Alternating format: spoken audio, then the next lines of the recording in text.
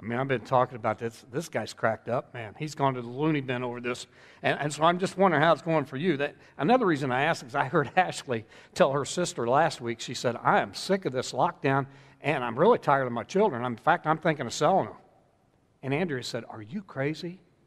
And Ashley said, I know. Think I'm crazy because I want to sell my kids? Andrea said, no, I think you're crazy. You think anybody buy your kids, you know what I mean?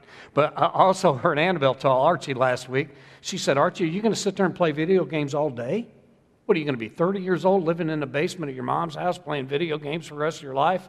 And that gleam in his eye that Archie can give, he said, well, I can dream. My point is, I think we're all doing the best we can, making good times out of this crazy times that we're living in. I mean, some of us are having great family time, reacquainting with each other in a way we haven't for a long time. Personally, I think we're doing pretty well as a church, staying connected. And again, I can't thank our team enough for what they're doing, because I certainly couldn't even turn the stuff on back there, and I think they're doing a good job. And we're looking forward to the reopening of America Phase 1, opening coming up this week. But in the meantime, I love what Bob Russell says. He writes, while it might require both creativity and courage to do so, church leaders should take initiative to meet together as soon as possible. In my opinion, he says, church leaders would make a huge mistake to assume that online services are a satisfactory long-term substitute for regular worship. I know we all agree we can't wait to get back together, but he says there's numerous biblical reasons why we should move back towards regular worship as soon as possible. And he listed a few. He listed obedience and fellowship and encouragement and accountability and testimony. We know we all want to get back together. Now, we talked about balance a little bit last week, and I'm also very happy with the leadership in this church that they're working on that balance, keeping us connected online like this, and at the same time looking forward to getting back together as soon as we can, safely, the way it should be. In the meantime, whether we're worshiping together here or at home, we got to continue to pay attention to some of the scriptures that are vital for our worship, like the one for our sermon this morning, Psalm 29, 1 and 2. It reads like this. Ascribe to the Lord, O mighty ones. Ascribe to the Lord glory and strength. Ascribe to the Lord the glory due his name. Worship the Lord in the splendor of his holiness. Not a good text. Listen, from the very beginning, God's people have wanted to come together and give him glory. And in the Old Testament, God had them build a meeting place so they could get together, worship him properly, and more importantly to God, so he could just hang out with them. He loves that. He wanted a place where he could fix it up so they could come and worship and he could dwell among them. In fact, Exodus 25, 8 and 9 reads, then have them make a sanctuary for me, and I will dwell among them. Make this tabernacle and all its furnishings exactly like the pattern I will show you. So God had Moses build this tabernacle, and they planned it out with meticulous detail. If you all have ever seen my wife make a list on anything, you'll notice she doesn't miss anything. If you've ever seen Mike Wilson fix a car, he doesn't miss a detail. If you've ever watched Crawdad here at church in a pitch-in lunch that we have, the guy is a human food vacuum cleaner. He never misses a thing. Love you, Crawdad. But my point is, if you've seen a picture of that, you've seen a picture of the tabernacle. God wanted to put together just right. And as soon as it got to put together just right, it answered three huge questions. Who is God? How can we as people have access to God? And when we do get access to God, what's the best way to worship him? Exodus 29, 44 through 46 reads, so I will consecrate the tent of the meeting, the altar, and I will consecrate Aaron and his sons to serve me as priests. Then I will dwell among the Israelites and be their God. They will know that I'm the Lord their God who brought them up out of Egypt, so I may dwell among them. I am the Lord their God. In other words, God's saying, you find a special place. A tabernacle, a temple, a church, a pole barn, a tent, a home, wherever you're at. Find a special place, consecrate it, that is, make it special, and then get some priests, and then I'll come in and you worship me, and we'll hang out together. It's good stuff. God says, that's why I freed you from slavery in the first place. Now, the good news for us, church, is God hasn't changed one bit. He still wants to free us up from the things that enslave us, and at the same time hang out with us. That's why, in addition to prayer, as a church body, we're always trying to learn how to worship Him better, because God is still looking for meeting places that are dedicated, consecrated to Him, and for priests to come in and lead people into proper worship. Now, you're probably saying, well, Cain, we're kind of stuck at home right now, so, we're kind of out of priests at our house. Oh, on the contrary. 1 Peter chapter 2, verse 9 says, we Christians are a chosen people, a royal priesthood, a holy nation, a people belonging to God. Most of your homes have several priests in them. You have everything you need this morning to worship Him. Zach Neese says it's all about access. God wants access to us, and He wants us to have access to Him. One day, a Hoosier stood up and looked across the Ohio River, and he said, I feel so good today, I think I can whip about 100 of you Kentuckians. Well, they jumped in the river, and they swam across and jumped behind this big rock. There's a cloud of smoke, and out stepped the Hoosier, kind of brushed himself off. He said, I still feel pretty good. Send 100 more over. Boy, they jumped in. They got halfway across, and one surviving Kentuckian crawled out from behind a rock and said, go back, go back.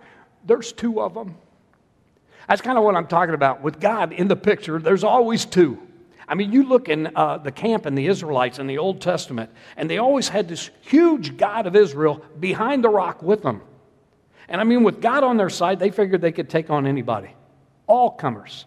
They were invincible, unstoppable.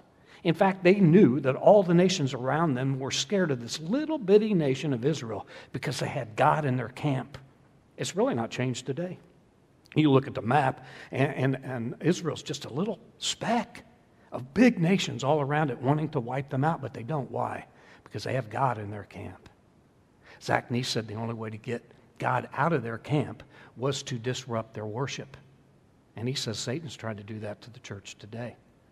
Personally, I think Satan is trying to shut the church down today, but it's not working out very well for him. The point is, from the very beginning, God has wanted to teach us as His people how to worship Him and what it takes to have access to Him. And it shouldn't upset us or surprise us at all that there's a certain protocol, a certain etiquette that we must follow to get in the presence of the King of the universe. I mean, He's worth that, amen? I mean, it shouldn't upset us that there's a proper way for us to worship God, either together here or at home where you're at right now. When I was a kid, my mom used to say to me, and I'm sure you heard this too growing up, I would say, Mommy, can I have a popsicle? And she'd say, I don't know, can you? Are you able to have a popsicle? Or do you mean, may I have a popsicle? I was so abused growing up. But as it turns out, my mom was right. There's a big difference between the two. Big difference between may I and can I. You need both. Last year, when we camped at Disney World, we had 12 people and 2 dogs in the same campsite. That sounds like a nightmare to most people. Man, that is heaven to me, to have all my family and both of my dogs in the campsite with me. We had such a blast. And one day, Griffey came up to me and he said, Papa, can I get a prize at Magic Kingdom? My grandkids all love prizes for some reason. I don't know where they get it.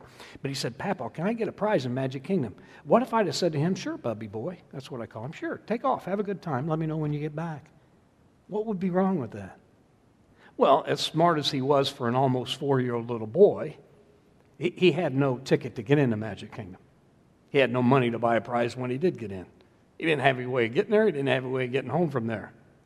So as smart as he was, he couldn't have pulled that off on his own. And my point is, what kind of grandpa would tell their grandkids, give them permission to go to paradise, and Magic Kingdom is paradise, give them permission to go to paradise, and then not show them how to get there, not help them how to get there? You need both, permission and ability. A may I and a can I, 2 different things. South Union Christian Church family, we are priests of the Most High God. And we need to make sure that we learn and practice the tools of our trade. We need to make sure we're doing things right and worshiping God here and at home so that we can lead other people to Jesus Christ so they can be led into salvation and grace and mercy and joy and worship of their own, no matter where that's going on. In Hebrews chapter 8, verse 5, referring to the tabernacle of Moses, we read this.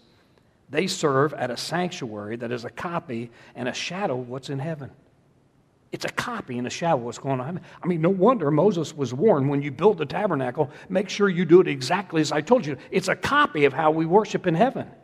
No wonder you and I need to be good stewards of how we worship, not just when we get back together on Sundays, not just in your homes this morning, but in our everyday life. It's a copy of how we're going to worship God in heaven.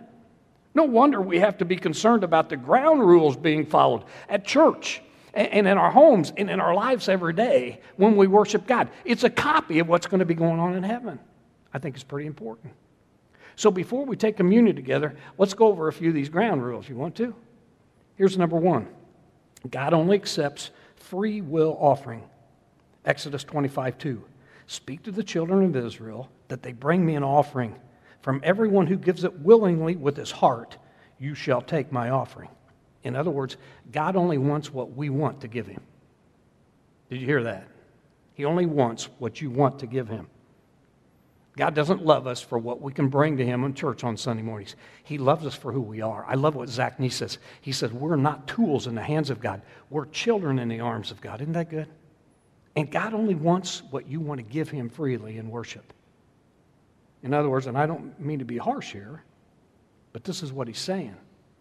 If you're home right now and you're tuned into this online and you're really not into it, you're really not into the sermon and you're not into the text and you're really not looking forward to the communion time and singing with your family during worship time, if that's not really what's going on in your heart, I don't want to upset you, but you might as well do something else. You see what I mean? It also means that parents and wives and husbands and siblings and church leaders, we can't make people worship. Not here at church and not at home, not anywhere. You can't argue somebody into a relationship with God, because if they can be argued in, they can be argued right back out. You can't scare somebody into worshiping God, because fear only lasts for a little while. You can't guilt somebody into worshiping God. So that means we shouldn't get frustrated at church on Sunday when people aren't participating in worship. It happens sometimes. We get frustrated. And you shouldn't get frustrated at home right now if you can't get your family to participate in worship, because you can't make people worship. You just cannot. But I tell you what you can do. You can show them how. You can lead the way.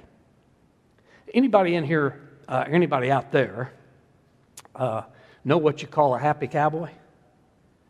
A Jolly Rancher. Anybody out there know why the cowboy rode his horse all the way to church? Well, he's too heavy to carry. Anybody out there want me to stop telling cowboy jokes? Okay, I will, Melvin. But my point is, we're not cowboys, South Union Christian Church. Cowboys drive. We're shepherds, and we lead. And that's why we continue at South Union Christian Church to prayerfully consider how we can become more of a house of prayer, how we can become a church that's more full of Holy Spirit, how we can become a church that learns how to worship God properly. Because if we lead people that way, they'll follow us. That's just how it works. I think I remember you telling years ago, we were still doing communion meditation, and I was waiting my turn in the back. Back then, we gave everybody an opportunity. We took turns. And whoever was doing it that Sunday was just going on and on and on. And I was looking at my watch. I was running out of time to be able to preach in my pulpit. I was wanting to get in the pulpit. By the way, that was back when I still had a pulpit, before that evil Lord took it away from me. I missed my pulpit. But anyway, I'm in the back, and I'm just, I'm upset and frustrated over this. And this is one of those days, one of those times where God dropped the anvil on me. There's been 2 or 3 of these that I've never forgotten, and I didn't forget this now. I didn't hear it audibly, but almost. What I heard from God that morning was, chill out. This is not the Jim Cain show. What I heard in my spirit and my heart pretty clearly from him is, this guy up here is just as excited as serving me with this communion meditation as you're excited serving me with your sermon. And by the way, Cain, you of all people in this church are supposed to be training these people for service in the kingdom. Ouch. Ouch. Wake-up call. See, my attitude should be, I hope these people see how excited I am about preaching, so they'll be excited about spreading the word too. And my point again is, if you and I learn how to worship properly and offer it from our heart like we're supposed to, and people see that, our family and our friends and our kids and our neighbors will follow suit, and we can lead them into worship. Number 2, when we worship the Lord at home or at church, God doesn't want us just to worship him with our minds and our mouths. He wants us to worship him with his heart Exodus 35:21 reads, "And everyone who was willing and whose heart moved him came and brought an offering to the Lord for the work in the tent of the meeting, for all the services, and for all the sacred garments." In other words, they weren't just willing, they were moved in their heart to serve God. And that's what God wants. Listen, God wants our hearts. That is the greatest commodity and the greatest treasure in heaven is our hearts. Because if God gets our hearts, he gets all of us. And when we worship him with all of our hearts, it shows that he has us. But if we don't worship with our whole heart, it's really not worship at all. I guess the second rule can be summed up with the first part of the grand commandment. Love the Lord God with all your heart, mind, soul, and strength. Number 3, we do meeting places with God wherever that is God's way and not our way. We got to do this God's way, not our way. Not the new trending thing, not what's contemporary, not what everybody else is doing. We have to worship God his way. That's the way he set it up. Now, the classic example of that is in 2 Samuel 6 in the Old Testament, where David brought the ark back, remember? But he didn't bring it back right. And so when they brought it into camp, it started to fall off, and Uzzah reached up to touch it. You're not allowed to touch the ark. And God killed him. Remember that? David was so excited to bring the ark back to worship God, he planned out one of the most extravagant worship services in history. I mean, he had politicians, he had priests, he had princesses and princes, he had live music, a dance ministry, parade, gifts. It was a big deal, an all-out blast to worship his God, but he didn't do it right, and because he didn't do it right, one of his worship team members died. It was tragic. There's a couple things we can learn from that story right off the bat. Number one is this: there's no excuse for us as priests in the church or at home not to know our responsibilities. No excuses for it, but there are grave consequences.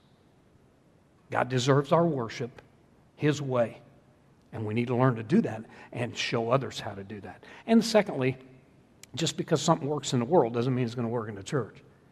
David found that out the hard way too. See, the Philistines, they did bring the ark in any way they wanted to. But that's okay. They're not true worshipers of God. They didn't belong to him. But God wouldn't put up with that same disrespect from his own priests, not from his children. Years ago, we were still having a small group at the Wilson's house, and we were almost late because we had stopped at the mall to get something. And when we got to small groups, I was telling them the story I saw at the mall. It was fantastic. I've never seen anything like it. We watched this kid throw an all-out fit on the floor of the pet stop. I mean, he was on his back, kicking and screaming. It was a classic fit. He wanted a puppy, and they wouldn't give him one. And I was telling that story at the small group, and somebody asked me, "Man, that's great. What'd you do?" And I said, "What'd I do? I didn't do anything. It wasn't my kid. But if it had been my kid." See, that's the point. We're God's children. He expects us to know what he wants from us when we worship, and he expects us to do it. Now, I'll give you a quick example. Now I got to move on. We're going to take communion like we do every week, but you're doing it at home. And it's up to you leaders in your home to make sure together as you take communion this morning that everybody knows what they're doing.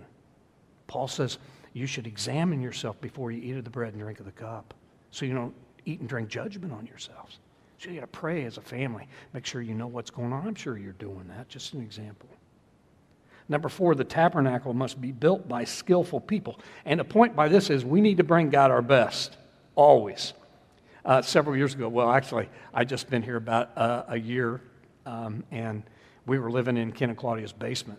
I mean, we didn't have a dime, and they didn't have much either. And it was about this time of year, and we wanted to grill out. Neither one of us had a gas grill, and Ken's charcoal grill had worn out and busted out the bottom. So I found $5, and I went to the dollar store and bought one of those tabletop hibachis. Remember when they were very popular? And also I was there, I bought the same kind of charcoal that my mother-in-law likes to buy, 50 pounds for $1. I don't think it's charcoal, I think it's poop. But anyway, I brought that stuff home, and I put it in a hibachi, and we were so excited because we actually had hamburgers and hot dogs, and we was going to cook them out. And I lit that thing, and within 5 minutes, it burned up. The whole hibachi burned up, and it burned up half the picnic table. Remember that, Ange? It was amazing to watch. Now, we learned a lesson that day that we had learned several times, and have learned several times since, and the lesson is this: you get what you pay for. You normally get out of something what you put into it. And we all know that. If you've got something in your home that's broken, you're going to find a good carpenter to fix it. If you're having heart trouble, you're going to go to a specialist. If your car's broke down, you're going to find the best mechanic you can find. Because when it comes to us, we want the best, right? Sure we do. Don't you think God deserves the best? Don't you think he demands the best? Listen to Malachi chapter 1, verse 8. God says, when you bring animals for sacrifice, blind animals for sacrifice, is that not wrong? When you sacrifice crippled or diseased animals, is that not? Try offering that to your governor. Would he be pleased with you? Would he accept you, says the Lord God Almighty? Oh, that one of you would shut the temple doors so you might not light useless fires on my altar. I'm not pleased with you, says the Lord God Almighty, and I will accept no offering from your hands. And listen to verse 14. This is powerful stuff. Cursed is the cheat, God says, who has an acceptable male in his flock and vows to give it, but then sacrifices a blemished animal to the Lord instead. For I am the great king, says the Lord Almighty, and my name is to be feared among all the nations. We got to make sure we get this. Cursed, God says. He doesn't talk like that very often. Is anybody who has an opportunity to worship me properly and does not bring me their best. God commands the best from us when we worship. That's only right. One more, then we'll take communion. It's all got to be about the Holy Spirit. Always, no matter what the worship. One of the things we've learned here at South Union Christian Church is if we're going to have church service here on Sunday morning and it's not surrounded and covered and infused by the Holy Spirit, then we've wasted everybody's time. If the elders at this church are wonderful people who would give you the shirt off their back, but they're not filled with the Holy Spirit of God, then they can be great men, but they cannot shepherd this flock. If I learn wisdom and knowledge and even someday learn how to preach the gospel, but I'm not filling myself up with the Holy Spirit, I cannot be your pastor. No way. And Lori can bring this praise team up here week after week and sing like angels, and they do. But if they're not full of the Holy Spirit, then they're just music people. They're not worship people. I mean, you get the point. If the Holy Spirit's not running this show in this place, wherever it is, your place of worship, if He's not present in every function of the worship, then everything we do here is powerless, and we might as well just shut the Facebook down, turn off the lights, lock the doors, and go home. And I'm going to tell you something else. If He's not present in your home right now, if you're not asking Him to fill things up and to clean things up and to touch hearts when you worship Him on Sunday mornings, then you might as well just turn me off and turn on SpongeBob SquarePants. I put that remote down. I was just kidding. Just about turned me off. Jesus said in John chapter 4, verse 23, the hour's coming and now is, when those who worship me must worship me in spirit and in truth. I praise God, the eldership of this church are spiritual men. I praise God that Lori White is a spirit-filled woman. Oh, my goodness, she is. I praise God that the staff at South Union Christian Church are full of the Holy Spirit. And I'm promising you, I'm doing everything I can to moment by moment, daily, be full of the Holy Spirit myself so that I can one day say to you what Paul said to his church, follow me as I follow Christ. Let's pretend I'm walking down because we're at that stage of the sermon. Isn't that good? That's a good stage. I want to get us to the table. I want to tell you something that Eddie Hyatt said years ago. He said, someone has noted that when we pray, we're concentrating on our needs. When we give thanksgiving and praise, we're concentrating on our blessings. But when we worship, we're concentrated on Him. Isn't that good? Now, Zach Neese, in the book that I've been referring to this morning, talks about how powerful a tool music is to worship, and it is. I mean, it moves our bodies, it moves our souls, it gets us into it. But it's just a tool. The word worship is from an old English word which means to give something worth. When we worship, we're giving God worth, and He deserves it, amen? That's why He wants worship from our heart, and He wants worship done His way, not our way. He wants worship done real to bring everybody else in. Worshipers always sacrifice. In fact, I think it's awesome that the very first mention of worship in the Bible is when Abraham took his son Isaac up on the mountain to sacrifice him. Remember that? He told him he said, you stay here. The boy and I are going to go up on the mountain and worship God, and then we'll be back. In other words, I'm about to go up on the mountain and sacrifice the best thing I have to God because He's worth it. Family, as we go to the table this morning, we're sacrificing our time. You could be watching something else. You could be doing something else. We're sacrificing our attitudes and our hearts. Some of you have already sent your tithe in this week. You've sacrificed your money. We're sacrificing a little something for the Lord, and my goodness, He's worth it. The price He paid so that we can have this. So I'm going to pray, and then they're going to play some music as they always do. And as I do that, as you're sitting at home as a family this morning, ask yourselves and ask each other, what are we sacrificing to worship our God? This morning for sure, but when we get back together, what kind of things are we giving up to make sure we're here worshiping God? What kind of things are we giving up in our lives daily so we're worshiping Him? And then come to the table. Lord, You are worthy of our praise. Your name is above all names. It's a great name. It's a powerful name. It's a wonderful name. It's the one we revere. It's the one we cherish.